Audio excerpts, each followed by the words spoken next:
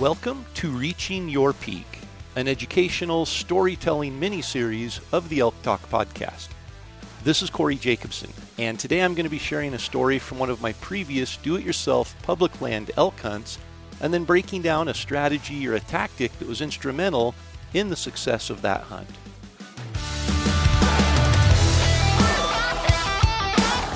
Reaching Your Peak is brought to you by Peak Refuel.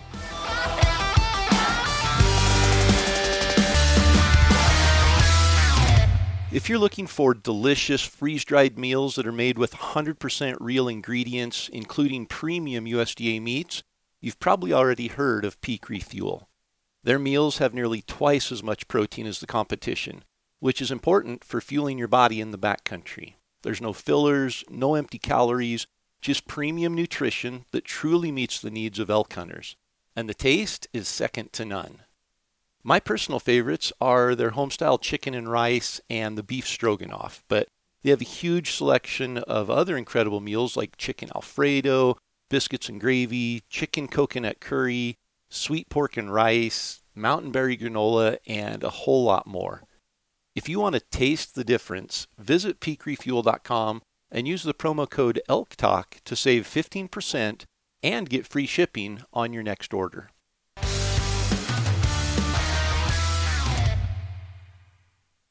Welcome back to another episode of Reaching Your Peak. And for those of you who were at the Total Archery Challenge in Utah a couple weeks ago, thanks so much for coming up and saying hi. It was great to meet so many of you, and had a great time at the RMEF banquet on Saturday night there, and raised some great money for conservation and for elk. So thanks so much for coming out. One more opportunity to meet up. I'm going to be in Bozeman at the Sitka Depot on Saturday, August 12th. So I'll be doing an elk calling seminar, and we'll also be premiering the film from my Colorado elk hunt last year at the depot. So it all starts at 3 o'clock in the afternoon on Saturday, August 12th, and it'll run till 6 or 7 o'clock or whenever we decide to wrap it up. But they're going to have drinks and appetizers and raffles and a bunch of really cool stuff to kick off elk season, which is less than a month away. I can't believe it's already August, and we're going to be chasing elk in a matter of just a few weeks. So let's jump in and take a look at another elk hunting story.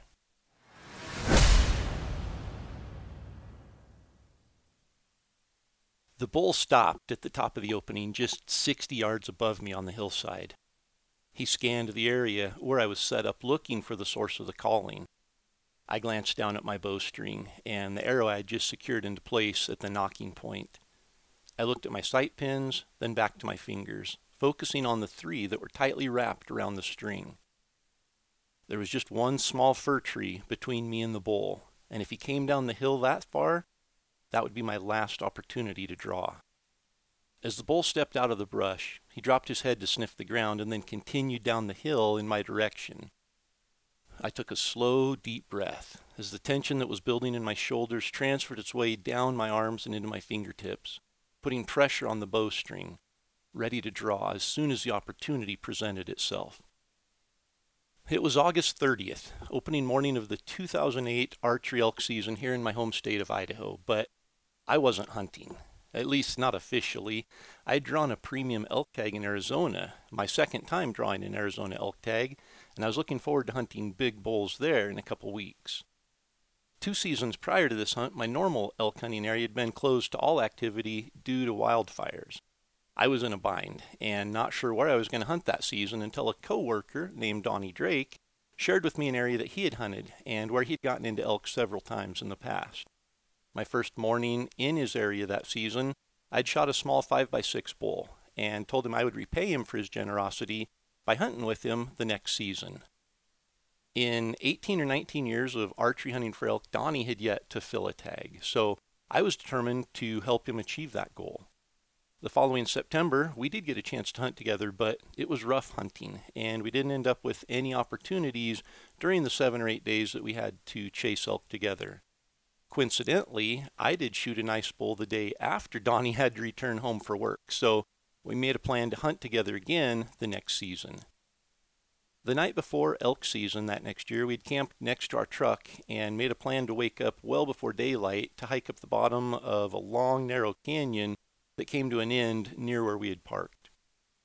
We left the truck a good hour before daylight on opening morning, filled with anticipation of hearing the bugles that I was just sure we were going to find a few miles up that remote canyon. But just 300 or 400 yards into our hike, Donnie caught my attention with a soft whistle, so I stopped and waited for him to catch up to me. He sheepishly approached and told me that he had inadvertently forgotten his release back at the truck and that he needed to hike back down the mountain to retrieve it, and then he'd catch back up to me. I looked over at the eastern horizon and could see that the skyline was already starting to lighten, so I knew daylight was going to wait for no one, especially not for someone who had forgotten one of the most important pieces of bow hunting gear.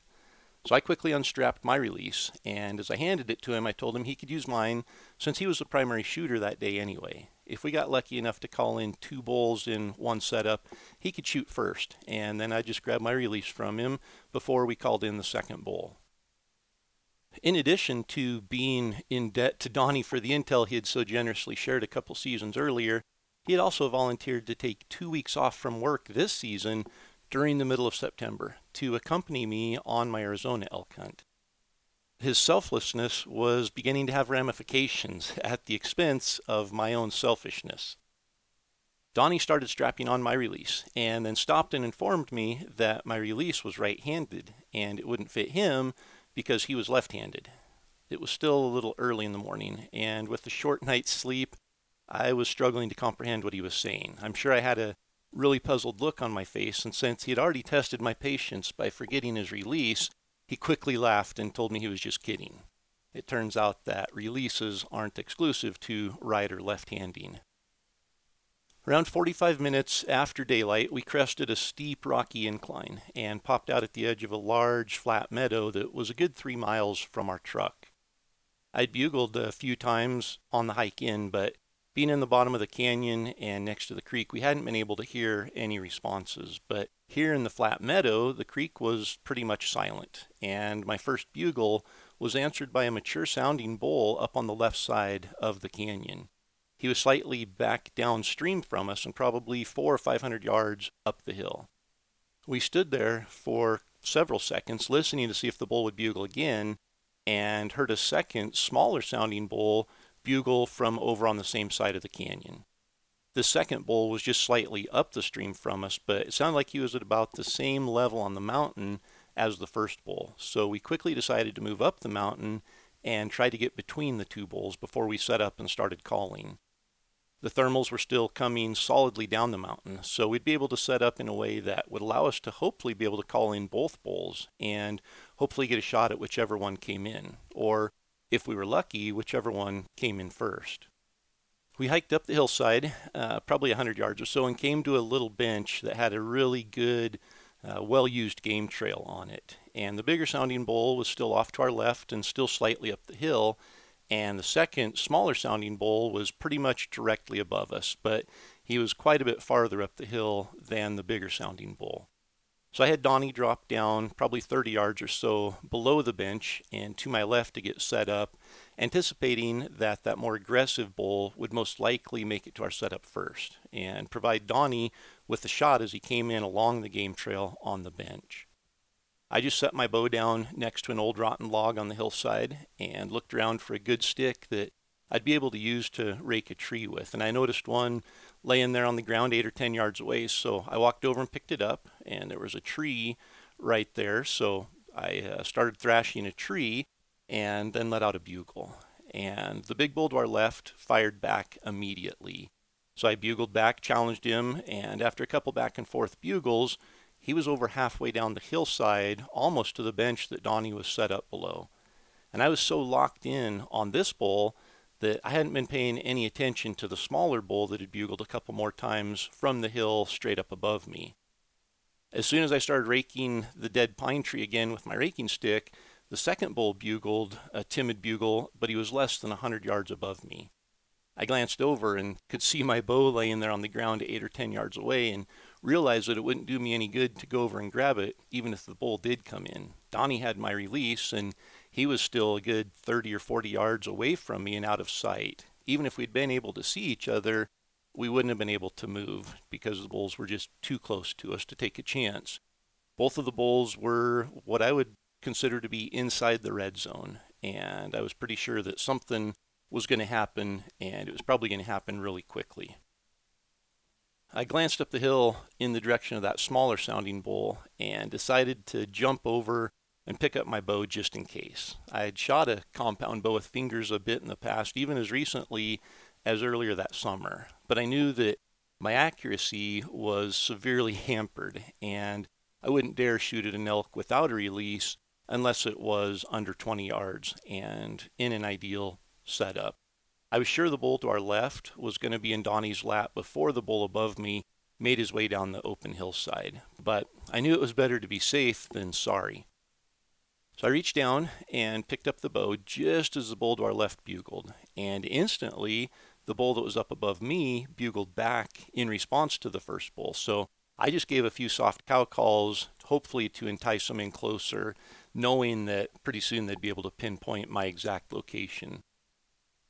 I reached down and picked up my bow just as the bull that was off to our left let out a bugle, and instantly the smaller sounding bull up above me bugled back at the first bull, and I just gave a few soft cow calls, hopefully to entice them in a little bit closer without, trying to give away my exact location. And a few seconds later, I looked up and caught movement directly above me from that second bull as he kind of weaved through a little patch of really small, probably head-high fir trees directly up the hill from me. The bull stopped up at the top of the opening, probably 60 yards or so straight above me. And as he got to the edge of those small firs and stopped, he started scanning the area where I was set up. And no doubt he knew pretty much directly where the cow calls had come from and couldn't see a cow down there. So I thought, there's no way he's going to come in any closer to me. If anything, he'll circle around towards that other bull. And I took my eyes off of him and looked down at the bowstring, and I just put an arrow on the nocking point and glanced up at my sight pins, then back to my fingers, and focused on my 3 fingers that I had tightly wrapped around the bowstring. There was just one small fir tree that was between me and that bull, and if he happened to come down the hillside to that fir tree, when he went behind it, that would be my last opportunity to draw. Other than that, we would be right out in the wide open with each other. The bull took a step out of the little fir trees that he had been standing in and dropped his head down to sniff the ground, and then, to my surprise, turned and continued straight down the hill in my direction. I took a slow, deep breath and kind of lifted the bow up a little.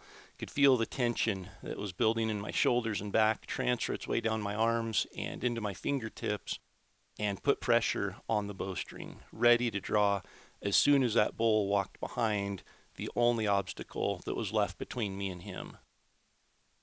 The smaller bull that had been moving in so timid and slowly now was moving quickly down the hill, almost like he was racing to beat the other bull into our setup. And within a matter of just seconds, he moved behind that last fir tree that was between me and him.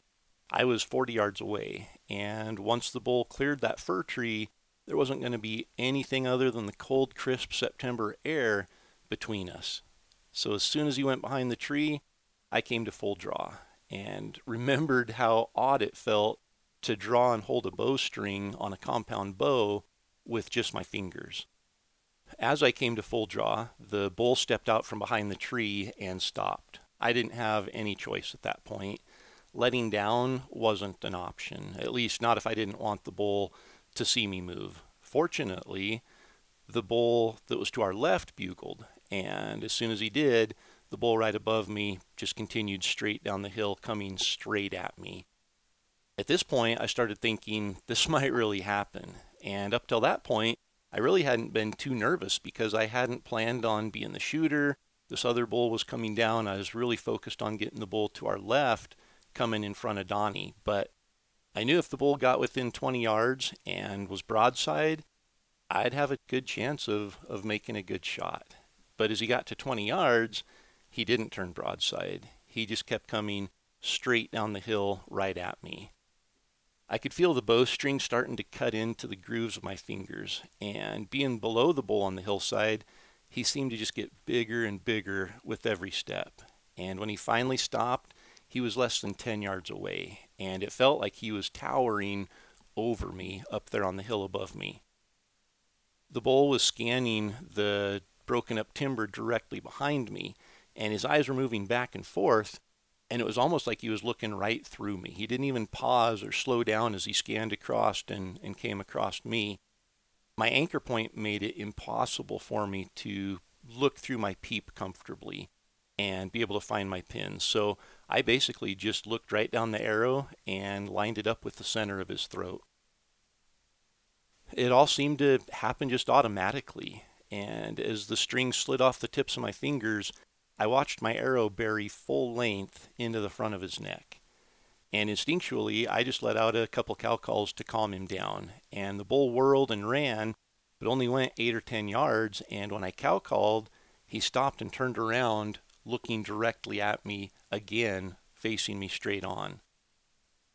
He stood there looking right at me, and blood was just pouring out of the front of his neck. It was like water coming out the end of a garden hose.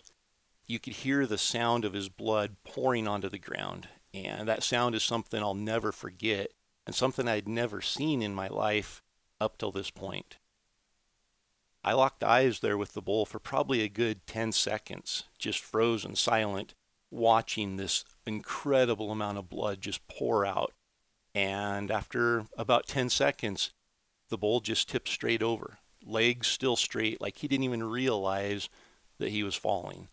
But he did fall, and he fell right off the edge of the bench and straight down the steep hillside right above Donnie.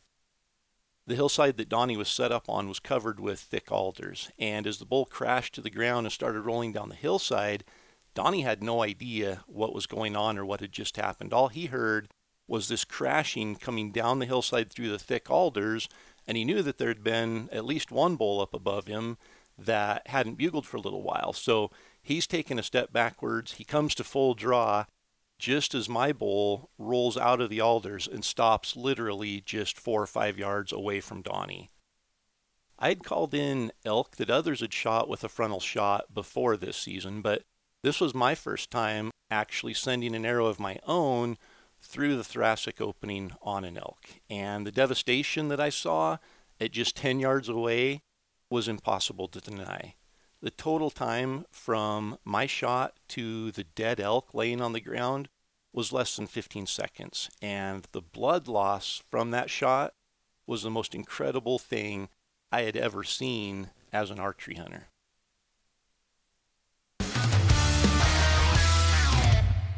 When it comes to elk hunting success, confidence is critical. And confidence in my gear and my equipment is something I'm just not willing to compromise. And that's why I shoot a prime bow. As a mechanical engineer, when I first saw the technology Prime was designing into their bows, I was intrigued. Cam lean had always been an issue on other bows I'd shot, which made tuning the bows and ultimately getting consistent arrow flight nearly impossible. But 4 shots into my first prime bow, it was tuned, and my arrows were flying perfectly. The draw cycle was smooth, and the back wall was solid. And they didn't stop there. In the years since I've started shooting a prime bow, they've added center shot technology, which allows the bow to lock on the target and keeps my pins from wandering around. They've also recently designed a new cam that completely eliminates cam lean that was previously caused by the offset cable design. Prime bows are continually leading the way when it comes to new technology, and technology that makes a difference, not just some marketing gimmick that a marketing department can use to advertise a new model. There's no doubt that the stability of my prime bow has improved my accuracy, extended my range, and increased my confidence. To learn more about prime stability or to shoot one for yourself, visit your local bow shop or go to g5prime.com. And now, back to reaching your peak.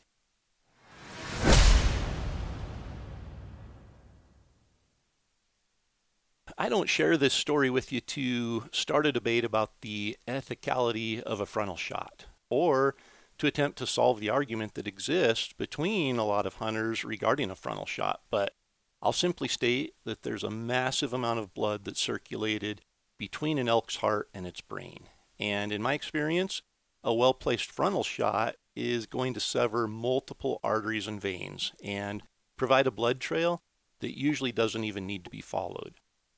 But before anyone should ever decide to take a frontal shot, it's important to know the size of your target, what you're aiming for, and what obstacles might be there standing in your way. If you're considering taking a frontal shot on an elk, you need to visualize where you'd want to aim if you're shooting at the elk when he's broadside, midway up the body, vertically, and tight behind the shoulder. Then if you slide that point of impact around to the front of the elk, you'll see that you're really aiming kind of in the center of the neck when the elk has his head up. I used to hear a lot of bow hunters talk about frontal shots, and they would suggest aiming for that area on the elk where the lighter brown hair of the body transitions up to that darker, longer mane on the neck. Or they'd say to find that bump that you can see on the front of the elk. But that bump is actually the sternum, and aiming there or at the transition from the light brown hair to the dark brown hair is too low, especially for a bow hunter. That bump, or the sternum, is the point where the ribs all connect at the front of the rib cage. And the bump you see low on the elk's neck is actually a mass of really tightly connected bone and cartilage. An arrow that hits the sternum has a really high chance of glancing off to the side and then sliding down between the rib cage and the leg bone back behind the front quarter without ever making it into the chest cavity, or just hitting the sternum and not being able to penetrate through that mass of bone and cartilage. Ideally, if you are going to take a frontal shot, you want to hit the thoracic opening. And this is that unobstructed opening that leads straight through the neck into the thoracic cavity, which is where all the vital organs are going to be located. An arrow that penetrates through that opening will typically sever the carotid artery that supplies blood to the brain, as well as the jugular vein that transports that blood back to the heart. Plus, an arrow will usually continue straight through that opening and still catch the lungs and other vital organs. And if your arrow penetrates far enough, it can also take out organs inside the abdominal cavity. More than one time, I've watched my arrow bury all the way out of sight into the thoracic opening. And when we're cutting up the elk afterwards, I found my broadhead buried in the hip bone after it also severed the femoral artery. That spells complete devastation. And an elk that's shot like this will absolutely not make it 100 yards. If it does, you didn't hit that opening. You didn't get all the way in there and cut all of those arteries and veins and hit the vitals. The thoracic opening starts just above the sternum, just above that bump. And from the sternum, it goes upwards probably about 8 inches on an average bull elk. And the width of the thoracic opening is typically about 5 or 6 inches.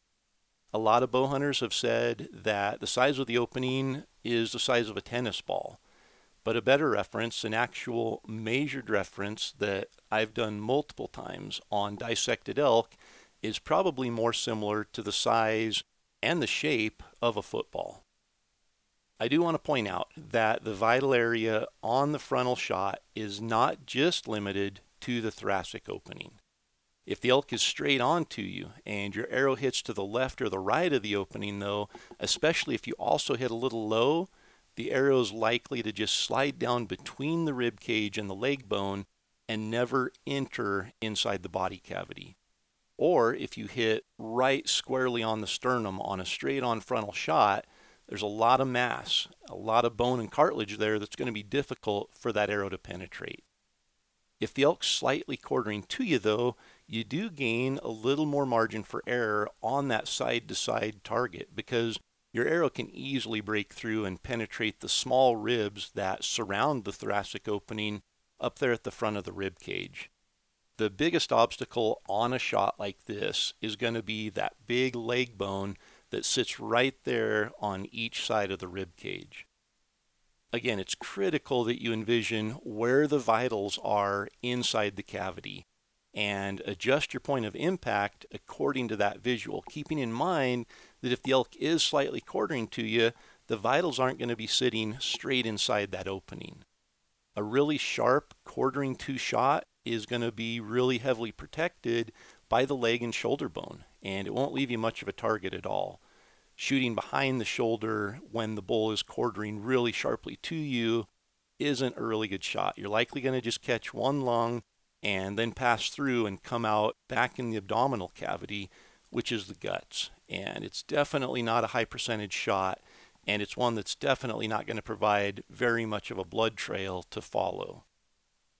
My discussion here of the frontal shot is not meant to encourage you or discourage you from taking the shot. It's simply meant to provide education so that you can understand the obstacles that need to be considered, as well as where the vitals that you need to hit are located. And with that knowledge, it's then the responsibility of each bow hunter to determine their level of confidence on shot opportunities and to only choose to take shots that you know are going to provide you with a high chance for a quick, clean kill.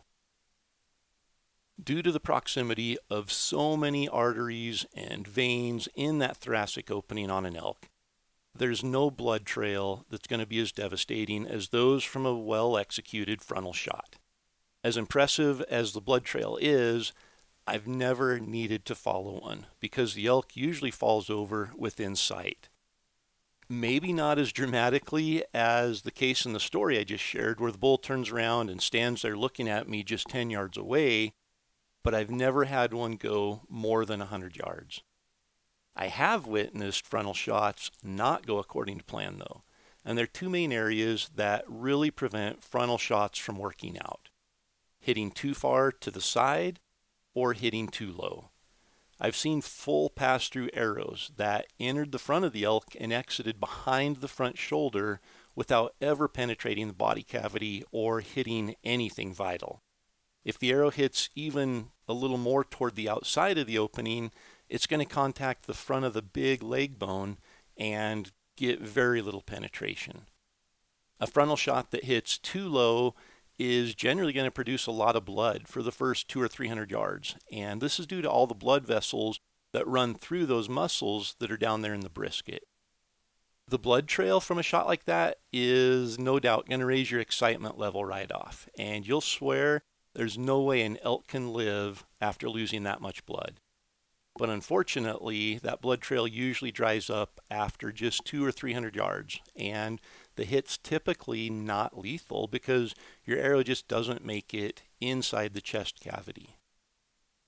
Again, my discussion on the frontal shot is not meant to persuade you that you need to be taking these shots, and it's not meant to justify or defend my personal taking of these shots or anyone else who takes those shots. It's simply meant to help educate you so that you can make an educated decision on whether or not this shot is for you. A broadside shot on an elk has obstacles. You've got the shoulder and the leg bone to the front, you've got the guts and the abdominal cavity behind, it has the brisket area below, and it has an area up above the lungs that also is not vital if you hit it. The difference between a broadside shot and a frontal shot is the size of the target. On a broadside elk, the vital area is usually about 12 inches by 16 inches, and this is a lot bigger than a 6-inch by 8-inch area on a frontal shot. In fact, it's about 4 times bigger. So there's no doubt that a much larger margin for error exists on a broadside shot, but for a bow hunter who is proficient and knows where to aim and knows their limits, the frontal shot does add one more option for increasing shot opportunities on elk. When it comes to deciding to take a frontal shot, it's no more a matter of ethics than a broadside shot. All shots that we take on an elk are a matter of ethics, and maybe more appropriately, a matter of responsibility. We owe it to the animals that we hunt to provide the most lethal, quick, effective kill that we can. And I'll tell you right now, in 35 plus years of experience, if an elk stops inside 20 yards from me and he's straight on or slightly quartering to me, I have more confidence in the outcome of a frontal shot than any other shot that exists. So study the anatomy of an elk and educate yourself on where to aim and how to effectively execute any shot that you decide to take. And until next time, I'll see you guys on the next ridge or mountaintop or wherever the elk are bugling.